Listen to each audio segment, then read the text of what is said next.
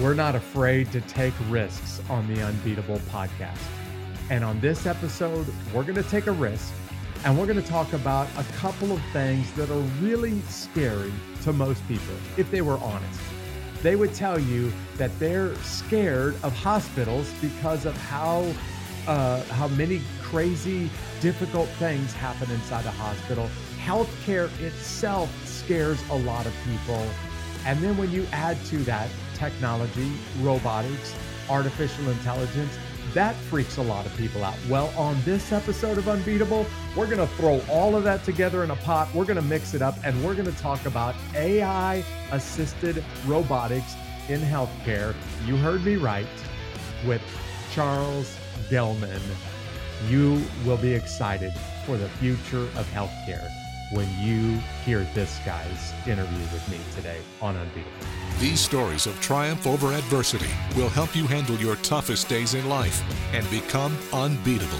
For the people out there that are looking for a place to connect and invest, let me tell you about the Solomon Foundation. The Solomon Foundation is huge. They have 7,000 investors, and they're committed to helping the local church grow. They do that by creating an excellent return and making an eternal impact at the same time. And if what I said just sounds interesting to you, why don't you check them out? Just go to thesolomonfoundation.org. Now we get into AI-assisted robotics and healthcare on this episode of Unbeatable with my guest, Charles Gellman. Hey, Charles, thanks for taking some time out of a very busy schedule to be a guest on Unbeatable with me today. Thank you, Jeff, for having me. I'm really excited to talk a little bit about AI-assisted robotics and a little bit about the future of care. Yeah, well, you just gave everybody exactly where we're going to go with this episode right out of the gate. So obviously you're a pro. You've done this a time or two, and I don't mean on that side of the microphone. You got your own podcast. You know this this world pretty well.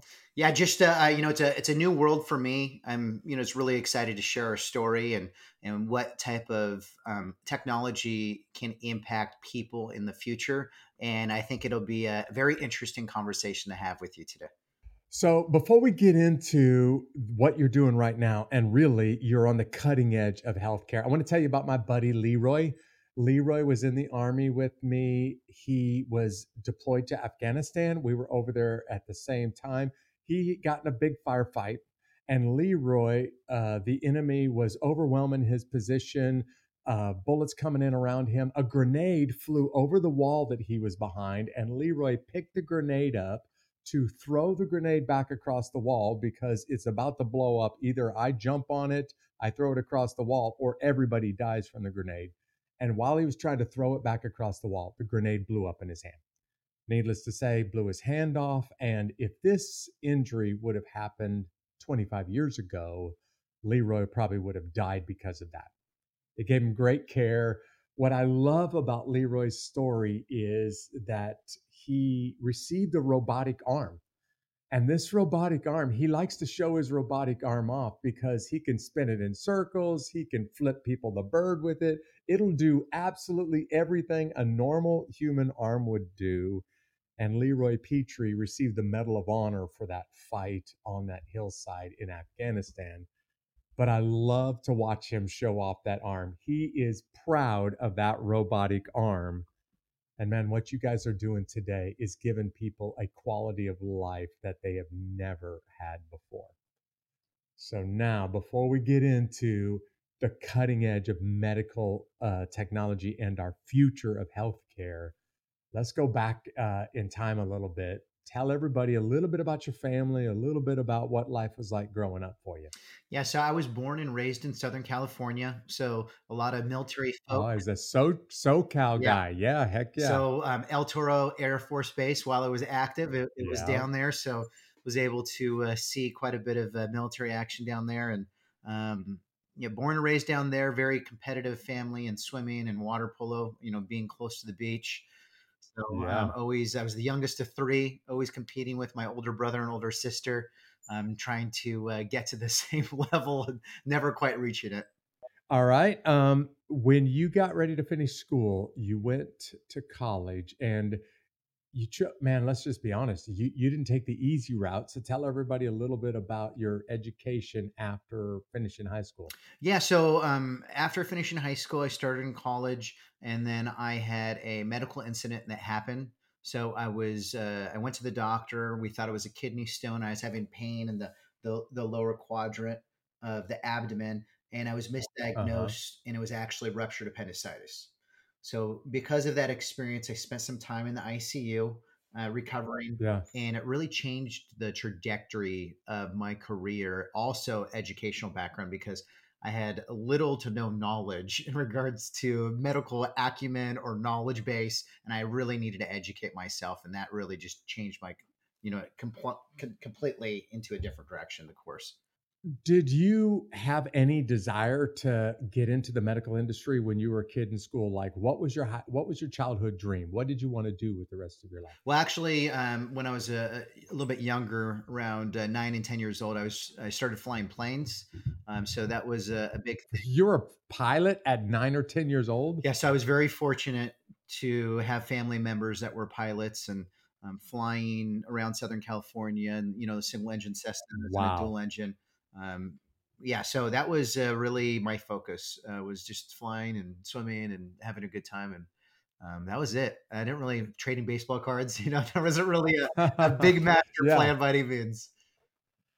Charles, I was skydiving in Southern California in the military and jumping out of the back of Cessnas and Twin Otters. Who knows? Maybe you and I were in the air at about the same time. Although I would have had a free fall parachute on my back while you were up there flying. But I've got this image of you in the cockpit with your uncle or a family member next to you at 9 or 10 years old, holding the controls of an airplane. That's impressive, Yeah, man. whenever you're taxiing down the runway and you can barely see over, you definitely get some look. You got to sit on a stack of books just so you could see over the dash. Yeah, I love it. Um, okay, so let's talk about this medical emergency because I've known some pretty tough guys that have had kidney stones and they're like, Jeff, that stuff hurts. That is no joke. But you go to the hospital and you have pain. The doctors say, it's just kidney stones. And probably, I don't know, but I'm guessing that they tell you, just go home. It'll pass. You'll be okay. And a ruptured appendix, I've had this happen to more than one buddy of mine in the military. If you don't get this thing treated, and if you don't get it treated really quickly and really well, it will kill you. So let's take a deep dive into when they finally realize this is a ruptured appendicitis, what happens to your health next? Yeah, so mine was ruptured for a few days. I was going into septic shock. So when I was trying to go to the hospital, just moving, if you can imagine, every single movement is just absolutely excruciating and painful. Yeah. So by the time I go to the hospital, I said, Charles, great news. We know what's wrong with you. We're going to cut you open. I basically have a scar from here to the bottom of my From the middle of your abdomen. chest all the way down past your belly button and fillet you wide Lay me open. wide open, and they left me open even after surgery. So my abdomen was open for a couple weeks after, trying to get me back, and a couple surgeries in addition to that. So um, Oh it man. was painful, but I'm here, and there's something to say about that. So Yeah. sometimes we gotta go through some pain in order to sustain and maintain and move forward in life, and this is just part of the journey. You said you spent some time in the ICU. How long were you in ICU? How close to death were you? I was within a day or two. Nobody will remember this, but for the guests that have been with us from right out of the gate, one of my second or third episodes, I interviewed very good friends of mine. One of my best friends in the world, he had went to the doctor, had some problems, had some surgery, abdominal surgery as a result of testicular cancer, and then there were complications because of that surgery. He ended up spending like the next 12 weeks in the hospital, and he dissolved to just a shell of a man in front of me, literally. This big, strong, tough, very, very athletic guy walks out of the hospital gaunt and just a few pounds over death. And this the complications of the surgery almost killed him. I interviewed Nancy and Savannah Weaver, his widow and his daughter, because Aaron passed away going back to Afghanistan and or going back to Iraq and serving as a helicopter pilot, even though he was still technically recovering from cancer treatments and was shot down over there. But a good part of that interview, we talked about how severe that abdominal surgery and the complications of that surgery impacted him. You described it, Charles, as a kind of an epiphany or a life altering moment. You had to wrestle with. I'm just gonna assume you're laying in that bed right there, and you have to ask yourself, man, am I gonna die? And if I don't die, is what do I want the rest of my life to look like? I mean, what's going through your mind when you're in that hospital bed and you, as you just said, a day away from death? Yeah, so there was not a whole lot going on because I was in my early 20s. So don't give me the benefit of the doubt to actually that I was able to connect the dots. It was really took me years after to really understand the magnitude, in addition to figuring out where I was heading. And it's a lot easier based upon your experiences as you're moving forward to start connecting things and putting things together. So in retrospect, I was very naive. My educational background was very low level, and also just understanding those experiences, navigating throughout, all those thoughts and processes and experiences kind of came together later in life for me. When did you decide that you were going to study this? When did you decide you were going to kind of apply yourself to this? Maybe not spend the rest of your life, devote a career to it. But when did you decide I want to do something about the healthcare industry? I want to make people healthier and a better healthcare system in the future. Well, after that experience, it opened my eyes to, the delivery of care within, United States and the variability of care between one provider or another. So that was tucked into the Yeah. back of my head, right? It wasn't front and center, but it was definitely in there. My undergraduate degree was in finance, so I was really heading down the same lineage or path that my older brother, like we were talking about earlier. I was trying to follow in his Yeah. footsteps because he's an investment banker. And then after this experience, that's when I started to open up my eyes of, maybe there's something different that I want to pursue. And that's where I really started to focus on healthcare. And I was very fortunate to get in with a small company called Johnson and Johnson. Yeah, a tiny little company that employs hundreds of thousands of people in one of the most respected and longest established countries in American history. Maybe you've heard of it. Yeah. They make stuff like Band-Aids and other medical major healthcare products. Yeah. So So you start off with Johnson and do Yeah, what? started off Johnson Johnson. I actually started in pharmaceutical sales. So gave me, we talk about this, the foundational knowledge to speak with different providers, understand their habits, and also see firsthand the variability of care because each provider is a little bit different in the way that they conduct their activities. So there's a thing in medical care called empiric treatment. An empiric treatment is based upon a provider's ability to deliver care based upon their medical school training and their clinical experience. So if you Uh-huh. speak with an infectious disease specialist or a pulmonologist or internal med, they may see a similar patient, but they may treat them different based upon their unique experiences. And that to me, that's kind of, you put the flag out there, and that definitely caught my attention of what was going on. Okay, so you're describing kind of the difference in care all across the United States. There are lots of people tuned in right now that live outside of the Mhm. US. They have no idea what you're talking about. And everyone who's in the United States has experienced this to a small or to a great degree. But would you just describe this a little bit to the audience that's not from the United States and they don't really understand what you're talking about right now? Yeah, so this is not just within the United States, but this is around the world. So when you see a provider, whether it's a physician, whether it's a nurse or a pharmacist, the delivery of care varies based upon the person giving the care and identifying what disease you Yeah. present, and it could be different. Let's take into account your friend, anybody that's been in battle and had some type of traumatic brain injury, that could be treated differently in Germany or a different country in the world versus the US based upon the skill set and the technology and the device and equipment in that specific location.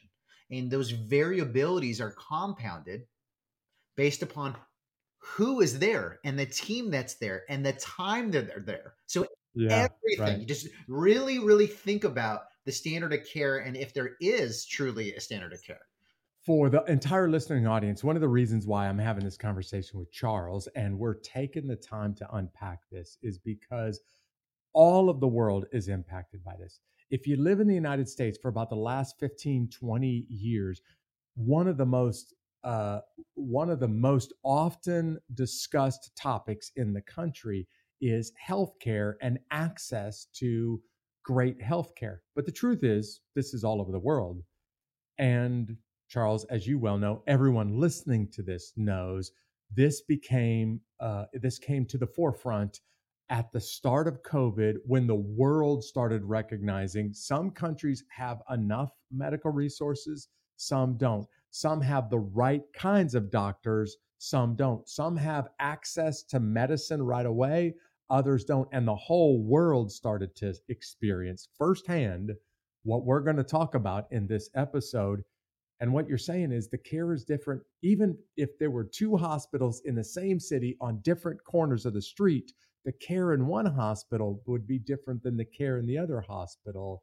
Explain that one more time to people that are still trying to get their arms around this. Yeah, so think about it like this. We try to compare healthcare to planes, trains, and automobiles, and going down an assembly line, and that's a combination of robotics and people following a specific methodology to build the blueprint of the airplane or the car. But when you take into account a person, right, you have a variety of different variables. There is no conveyor Yeah, belt. you have.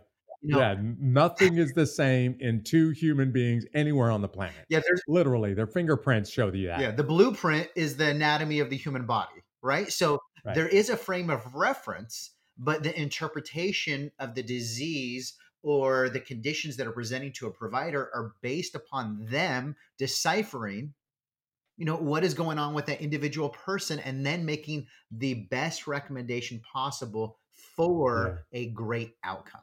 Yeah, and I just want to say this. We're not going to bash the healthcare industry in this episode because I have the greatest respect for those guys and gals. In fact, in the United States, when surveyed, all of the industries in the world, when the people of the United States surveyed what industries do you trust, what professionals do you trust the most, for about the last 10 years, nurses have been number one on that list. Of all the professions in the country, nurses are the most trusted people in America when the country was surveyed. So we're not going to bash them. But what we are saying is everybody knows somebody who went to a doctor and the doctor made a guess and they didn't get it right and it was misdiagnosed. And the doctor's doing everything they can with the available information that they have, but no one's going to have a perfect track record. But when you talk about people's health, not getting it right one time, in your case or in another person's case, could be deadly, literally. Hmm. Yeah, I mean, So you go to school. I was going to say, can you just describe this degree? You've got a degree that's about this long in words, and I don't even understand what the words of the degree mean, let alone what you went to school at UC Davis to study. Can you talk us through a little bit of the education that it took for you to get into the world that you're in today? yeah, so the degree that I have is it's a master's degree in clinical informatics, and that's just a fancy term for data science and stats. I was going to say, you got to explain this word because I've never heard it before today. Informatics. Did I say that Yeah, right? informatics. So clinical informatics Okay. is basically the data sets that exist within the medical realm and aggregating those in totality to decipher a picture for people to understand so you can improve the way that we're doing things over time. I'm just warning my wife right now. When we play Scrabble again, I am going to use that word and I'm going to clean the board with the word informatics. But what did you what did you actually what did the degree actually teach you when you got finished? And really, what did you want to accomplish with the degree? Yeah. So what I did during the degree is people in the United States are familiar with Medicare. Medicare is the largest insurer in the country, and often Hmm. many other countries around the world emulate what we try to accomplish with that, whether it's the NHS in the UK or other auxiliary government services. Right. What I did during my research is we aggregated all of the CMS databases for hospital performance. So for mortality, for readmissions, which is the reentry with a person Yeah. going back to the hospitals, HAIs, which is healthcare associated infections. I aggregated all that information for all 4,500 plus hospitals across the country for hospital executive leaders to understand who was doing well and who could enhance their performance based upon the hospital across the street. I'm sitting there thinking about the amount of data that you must have had to crunch when this was coming in. Like that's that's incredible. That seems a bit overwhelming, to be honest. Many people thought it For was absolutely absurd and crazy what I was trying to take on for a master's degree. They thought it should be part of a PhD program, but thankfully I proved them wrong and I graduated. Okay, I was going to say I'm impressed, but I would have been part of that crowd that said that's absurd. It's crazy. I don't even know how anybody could crunch those types of numbers just because of the total amount of data that you're being presented with. No wonder your business background and your time in pharmaceutical sales at J&J, they probably set you up for being able to start looking at this maybe in a direction that other people in the healthcare industry wouldn't have. Yeah, and I think we're built upon the culmination of experiences that we have in life, and it's about collecting those thoughts. Thinking about them a little bit different or uniquely, and then the conversations you have, and that you see those disparities in the market. Can you create an ecosystem where things could change over time based upon all of those experiences? When was this that you really started to get into finishing the degree and started moving into this arena, head first? What time frame? So that I started, I believe that degree was in 2015 ish. I was working full time in medical software at that instance. And I already knew that in order for me to make an impact on folks, it was going to be from the technology side because, Yeah. um, you know, going one on one with patients, you can only have an impact with the immediate touch. But if you want to have a broader impact on folks, you have to be able to touch them without touching them physically.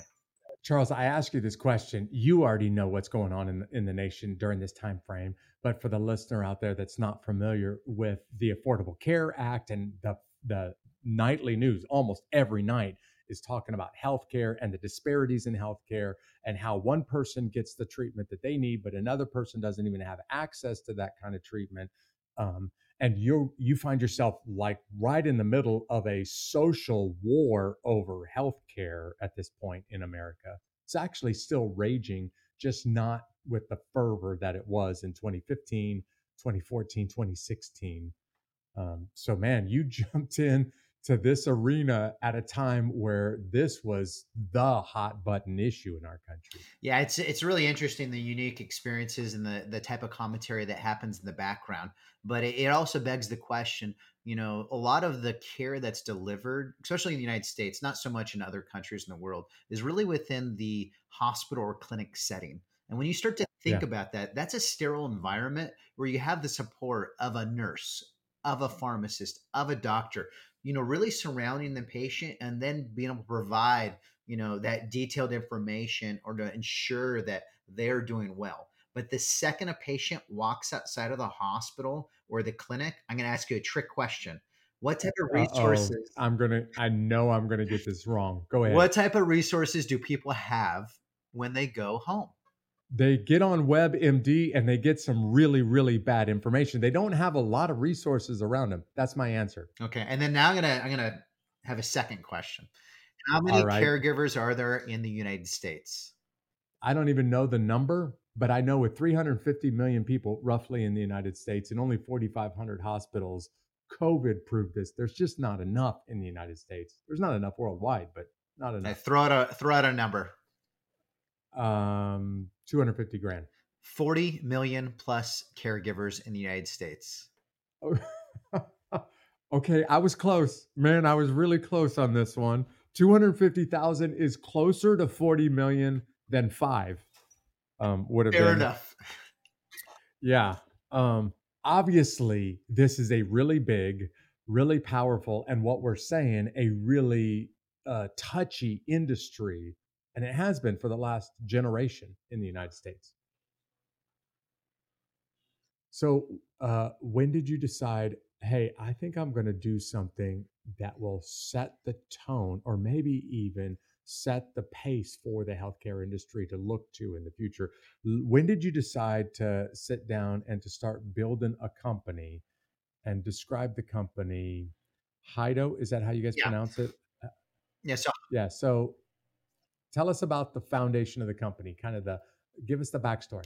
I started looking at startups. I was a mentor at StartX Med, which is a Stanford-based accelerator for a company that specialized in computational data drug discovery, which is a fancy term for It's a long term. using software to see if they can accelerate drug discovery. So new medications to the marketplace. I started to circle around the startup world. After I was finished with my degree, because I wanted to be part of that ecosystem. Once I started to engage with other founders and speak with some investors, it started to get my head around what is going on at home, and that seemed to be something that I figured was already solved. So from a data science perspective, I wanted to see is there a blueprint for health? When I was at Johnson and Johnson, I wanted to know that the medications that we were giving patients would have outcomes, and they would have significant outcomes that would benefit themselves, but Yeah. also sustain. And the one thing that we don't really know is the combination or the cocktail of medications based upon the disease state. What is that outcome? Oh, that's great. Yeah. No, you're absolutely right. Because oftentimes the drug manufacturers will say, hey, we know this medicine does this thing. We also know there's a few side effects. And if you give patient X this medicine, it'll give them significant improvements on this problem. But what happens when X medicine is combined with Y medicine, is combined with Z medicine? And what does that do to the human body? All of the effects, all of the benefits, but also all of the, kind of the negative back effects of that. I don't know that I've ever heard anybody that's nailed that one down.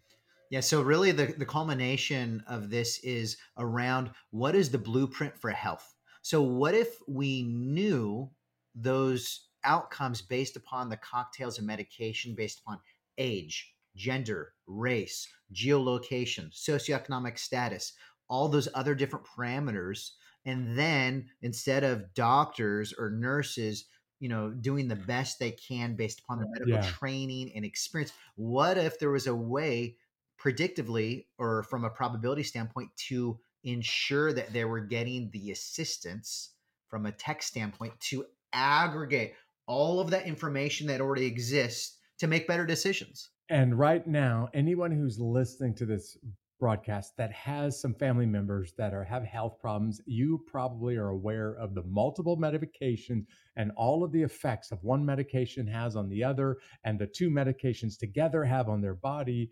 So right now, most of us that are listening probably know somebody who is living in this world, but there's nothing out there that does the math and kind of explains when you put all of these together, this is what it's going to do to the body, but these are also the effects of what's going to happen when you put all of this together.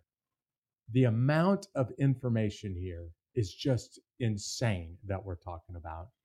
So, in just a second, we're not going to do it yet, but in just a second, Charles, we're going to get into AI and how AI is a centerpiece of your company. But I don't want to rush there because I want to talk about how scary. I haven't met a startup, an entrepreneur. I haven't met somebody who pioneers that doesn't have the same story of just how terrifying this was when you decided, you know what, I think I'm going to move into this arena and I have no idea how it's going to play out. So talk to us about starting this company and all of the feels that go along with that. Yeah, so I equate starting a company like this to a roller coaster, you have rolls and spins and loops and that big drop off where, your stomach. Where the pit of your stomach fall. Yeah. But what I'm going to say Yes. is now you're on that roller coaster, but there's no track. And you have to build the track as you're moving forward. That's the feeling. That is the perfect description of how terrifying this must be. Let's just throw in another variable, and it's in the dark. You're on a roller coaster. There is no track in front of you. You're building it as you go, and you're building it in the dark, meaning I have no idea how this is going to turn out. And I'm betting everything on it because at some point, everybody who starts something, if it's going to succeed, you have to decide, am I all in or not? And you have to kind of bet everything. Maybe not professionally or personally, but you got to go all in on it. So you go all in on Hido, and Hido is really doing something special. We're going to show the folks that are watching this by YouTube a clip in just a second. The folks that are listening to this get a chance to hear this exciting trailer that you guys have, or that's been created that just demonstrates the company. But before we show the clip, tell everybody a little bit about what the company is actually, what it's set out to accomplish. Yeah, so the goal of Hido, which is an AI-assisted robotic device, is to figure out the blueprint for health to improve millions of lives. Right now, it's accessible for some Medicare Advantage plans in the United States, but also veterans across the country that get home health. So veterans and spouses have access to this device. What we're trying to accomplish is to alter the way people care for themselves at home so they can live with independence and freedom without being reliant on the caregivers. So you just said two phrases that I think we need to dig into a little bit deeper, and we're going to do that right after this clip. But you describe it as AI robotics. Explain that phrase again. AI assisted robotics. Okay, AI assisted robotics. If you're watching this by YouTube, I want you to check out this trailer for the company. And if you're listening right now on your favorite podcast platform, I want you to listen to the trailer of what this company is and what they're accomplishing. Check it out, will you? I do not want to die over medication. I've been taking my medication like on schedule, and I'm not afraid of overdosing. Another, I think it's a very good machine. It's perfect for somebody that needs to have medication every day. Hido can help enhance virtual care by guiding patients through medication compliance. Hido automates the medication experience and removes the person's burden. Hido dispenses the right medication at the right time, the right frequency, and the right person. Hido records the medication consumption record to ensure compliance and alerts pharmacists about interventions. I run global venture capital and M&A for a large Japanese-based multinational, really about simplifying the patient journey and what they should be doing day to day. So concatenating these data sets, this is everything in my book. I think Hido has the ability to not only create the most unique data set for drug-on-drug interaction in the world, but can allow us to incrementalize that data into new product creation. We were relying on the four walls of the hospital. Care delivery is occurring at those endpoints as opposed to continuously. Solutions like Hido are in the home. And it would be really cool to just be a small part of that journey. So. You give people a bag of drugs and you give them a single page of information. You're talking about just the reality for so many Americans. We're assuming you're taking it as instructed, but there's no way to validate that. When you come in, how you been? I'm fine. You taking your medication? Yep. Next. I think I'm on about 10 different medications, if not more. I do not want to die over medication. And mentally, it's exhausting. Physically, it's exhausting. But I try to go through it and I wonder to myself, how much longer can I do this? You know, hospitals are dangerous places. 200,000 medical errors a year. How about if we can take care of you at home? Because he'd rather go fire up the hot rod and, not worry about the meds he's taking. Then he pops a Snickers for lunch, and next thing you know, his eyes hurt and his feet hurt and he's swelling. he needs a Hido device. This is the culmination of many patients' feedback, patients' questionnaires. My mind was blown that this was even an option and that we'd be able to bring it into our homes. Trained their mother-in-law that has dementia, and she was taking her medications like pretty much 100% of the time on time. So this has been a life-changing technology for that family. That machine is fantastic. I wish I had it years ago. All right, so that clip just described with healthcare professionals and people how your company is literally saving lives. And man, you're doing it for a handful of people now. Let's hope that one day this is taken off not only all across the United States, but it's taken off around the world.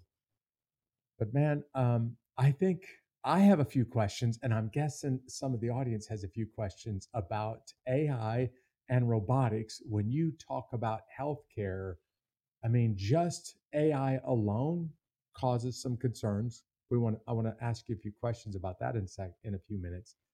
And then the robotics part of it, healthcare is a very human event, and the robotics part of it must scare some people along the way, because you are kind of removing a little bit of the humanity in the human side of healthcare. How do you help people get over that reservation when you talk about this device? Yeah, so you have to think about how people are currently served within the home. And we had that discussion a little bit earlier, is, when you're in the hospital setting or the clinic setting, Sure, you got the whole team you around have you. Yeah. resources. There's people there. But when you go home, look in the mirror, because that's who you're depending on. And the type of adoption we've had with the Hido device is significant, because they don't see it as a robotic device. They see it as an assistant, and they know that there's another person on the other side of that. So they see it as an extension of their provider, of their nurse, of their doctor, knowing what's going on at home and being able to support their health over a long period of time. So there is some negative connotations around AI and robotics, but the patients that we've served, and they've gone anywhere from people with terminal cancer to stroke to diabetes to dementia to vets that have heart failure. The one overlying theme across everybody is that they're happy that somebody cares for them, and they know that we're there for them when they need it. Yeah, and I listen. I'm not gonna talk bad about AI or robotics in any industry, and certainly not in healthcare. I'm the kind of guy who says, "Man, come on! With all of the access we have for all of the technology, use it to help make people healthier and give them a better quality of life." But it feels a little bit like the movie Elysium, right? Where there's some access to healthcare device on that Elysium, satellite floating around, that the people that are stuck down here on the lowly Earth surface don't have access to. And really, the challenge of healthcare is just accessibility. Even as you described it, accessibility, the moment you walk out the doors of a clinic or a hospital, you lose accessibility. And the Hido device has given you accessibility to robotics and AI in the home, which I'm a guy who says yes. And of course, we should have been doing this. I'm glad that, Charles, you started walking down, or started helping the world head down this road. And every time you go down a road that hasn't been traveled before, man, there are some obstacles along the way. Would you describe some of what it took to try to put artificial intelligence and robotics together as it relates to an individual? Every person's very different. An individual's healthcare. Like, just describe some of those challenges that you had to overcome. Yeah. So when you start thinking about building a company that presents a whole host of challenges on its own, you're recruiting very sophisticated team members that want to work for less than what they're worth. Then yes, because you're brand new and you can't afford to pay anybody what they're worth, to include you. And on top of that dynamic, we're going to make you work harder than you've ever worked before. Uh-huh. And And pay you less to do it. precisely. And Yeah. then Anybody else want to join that anybody else want to sign up for that job opportunity? on top of that, we are going to push forward with technology that nobody has before built or put together. And then we're going to test it in an unknown environment to see if anybody will even adopt it. Which really is building the track for the incredibly terrifying as well as thrilling roller coaster that you're on. And you don't even know where the next turn is going to be. You just got to handle it when it comes your way. Man, talk about courage. The kind of courage to face those challenges at a time where the nation, this was the controversial issue. But I'll just add another variable to that. There are still many people all over the world that are really freaked out by artificial intelligence. And they're saying, I don't even know if I want to open up Pandora's box. So I don't know if I want anything to do with AI. Mm-hmm. How do you help those people, Charles, that are really, really hesitant to robotics in the first place and AI in the second place, and now you're combining them together and putting them in my home? Yeah. So Hido is not meant for everybody. Hido is Of meant course. for the patients that struggle to care for themselves or they want to maintain their health so they can live a normal life. In the United States and broadly across the world, 1% of the population costs about 40% of all medical spend. Every dollar that Okay, goes in, you got to say that one again because people were driving and they missed that stat, and they need to hear that one every again. dollar that goes in, 40 cents of every dollar goes to 1%. Which means there's a huge imbalance. If this was a seesaw on the playground, there is somebody really, really overwhelming the other side of the equation. I'm going to make it even better for you. 5% of the population cost 80% of all medical spend. You go on the seesaw, you got, 5 kids on one side and you got 1 kid on the other side. That is how medical costs are spent right now. Wow. Yeah, and by the way, that's not the United States, that's worldwide, and that's just because individual healthcare, one person's health can be that difficult compared to 80 15 10 15 other people on the other side. Mm-hmm.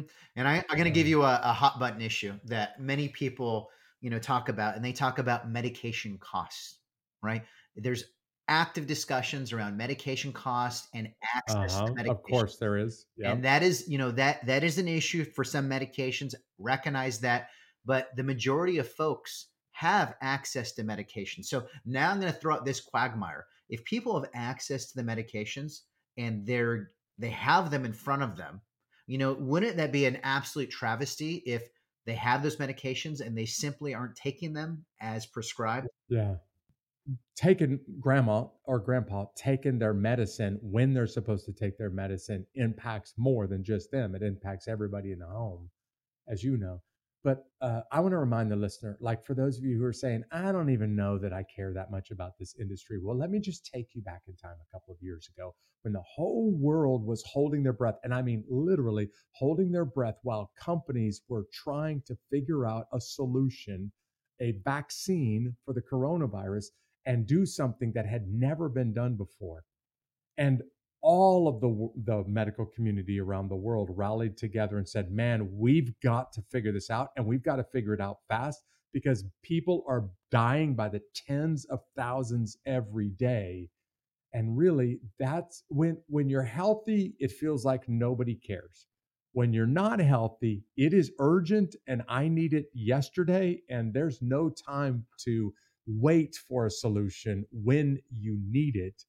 And the whole world, early 2021, late 2020, early 21, the whole world was holding their breath, waiting for Johnson and Johnson, Pfizer, and to crank out a vaccine.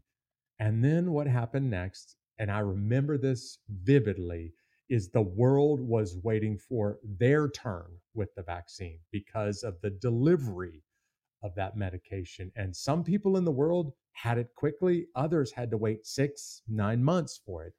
And am I going to lose a family member because our country doesn't have that kind of medical capabilities? And we're not even sure when it's going to show up in our ports in order to make it to people that are dying by the tens of thousands. So, man, there's never a time where what you're doing doesn't matter. But if the world didn't care about this in 2019, 2020 and beyond got their attention. Yeah. And yeah, you're demonstrating just how important AI, robotics, and healthcare are. Um, it it frankly surprises me.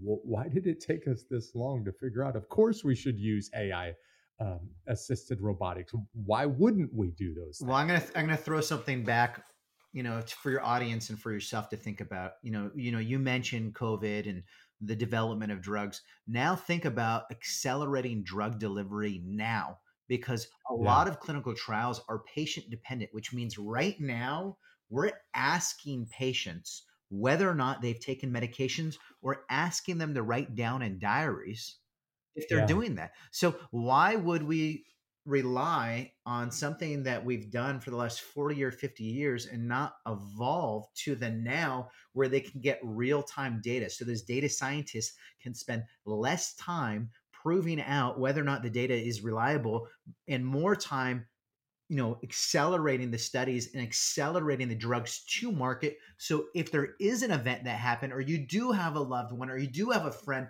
they have the medications in order to treat whatever the disease might be.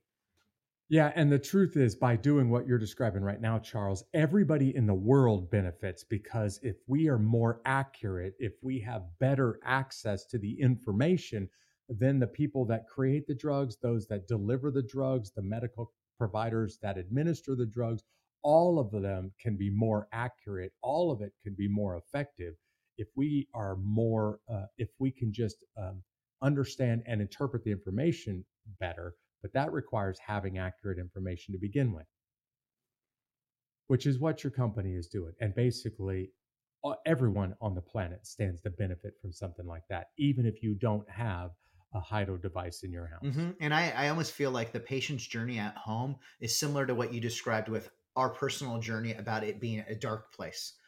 Right now, it's kind of the black box that exists in the home because providers don't know what's going on. But what we can do is we can put a light and shine it and bring accountability and transparency, so they can have a dialogue of exactly the behaviors that are happening, what medications aren't working, what are working, and then make changes according to what takes place, versus taking someone's opinion if they remember what happened Right. and then Yeah. communicating Yeah. that broadly. And that's how doctors are responding right now. Well, Charles, I love your imagery of building the roller coaster that you're on while you're on it. When you first started this company, you started it using AI assisted robotics. Those two alone have some big challenges. You're in the healthcare industry, that has some big challenges. But when did the company finally start to gain some traction? Like, what was it that caused people to say, all right, you know what? I think I believe in this, or I think I believe in it enough that I'm willing to give it a shot. Yeah. So we had some, patient experiences that absolutely shocked us.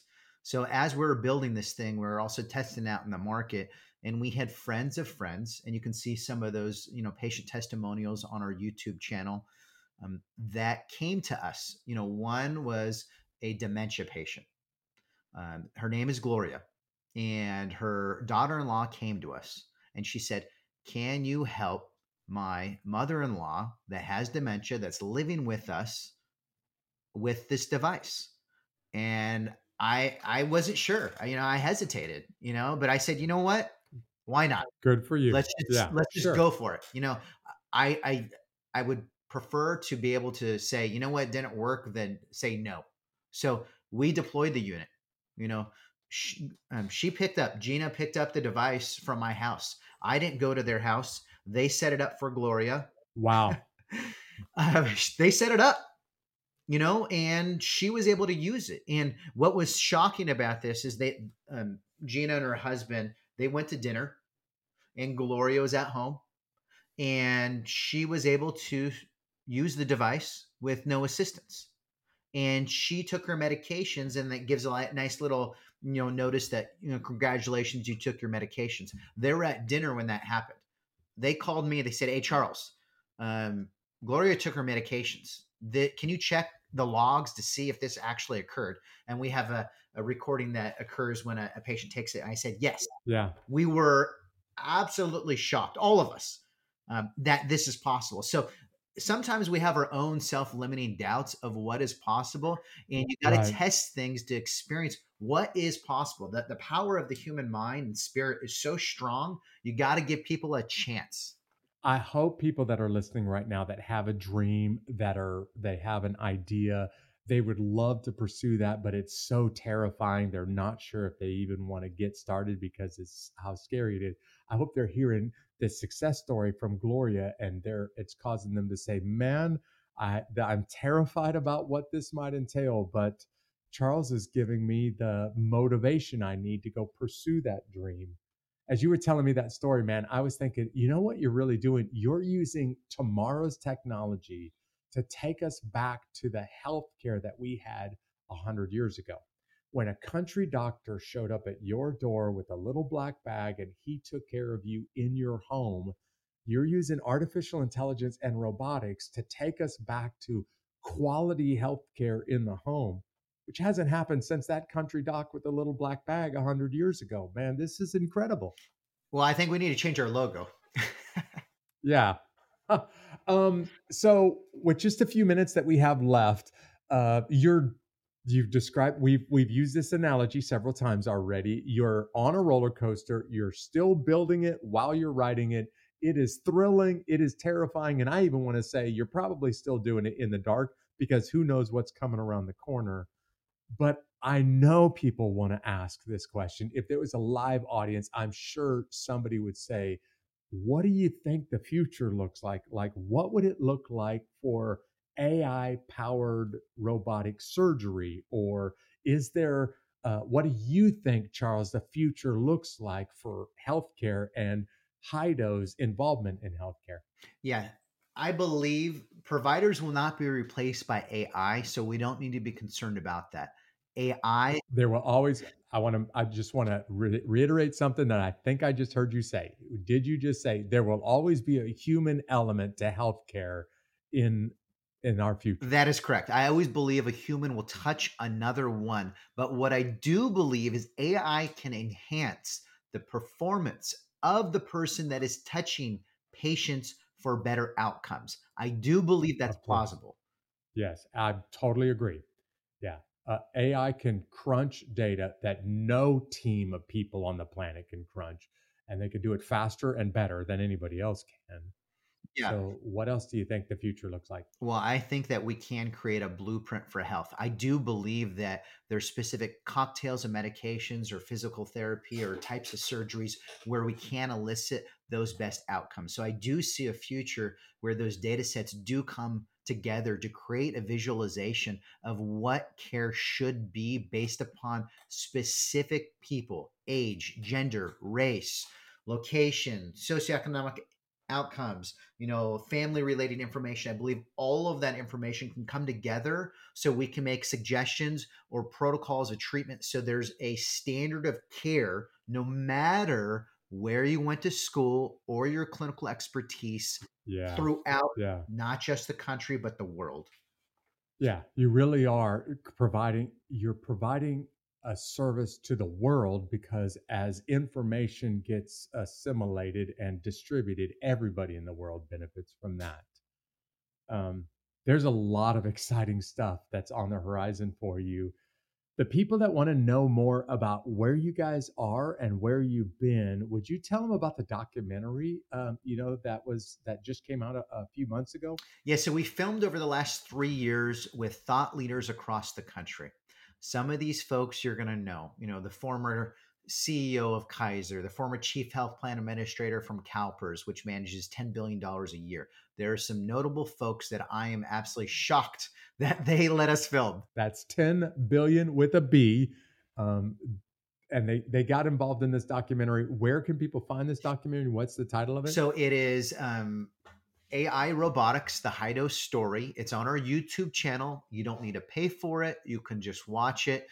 Our goal is just to spread the awareness of what's possible so we can impact humanity as a whole.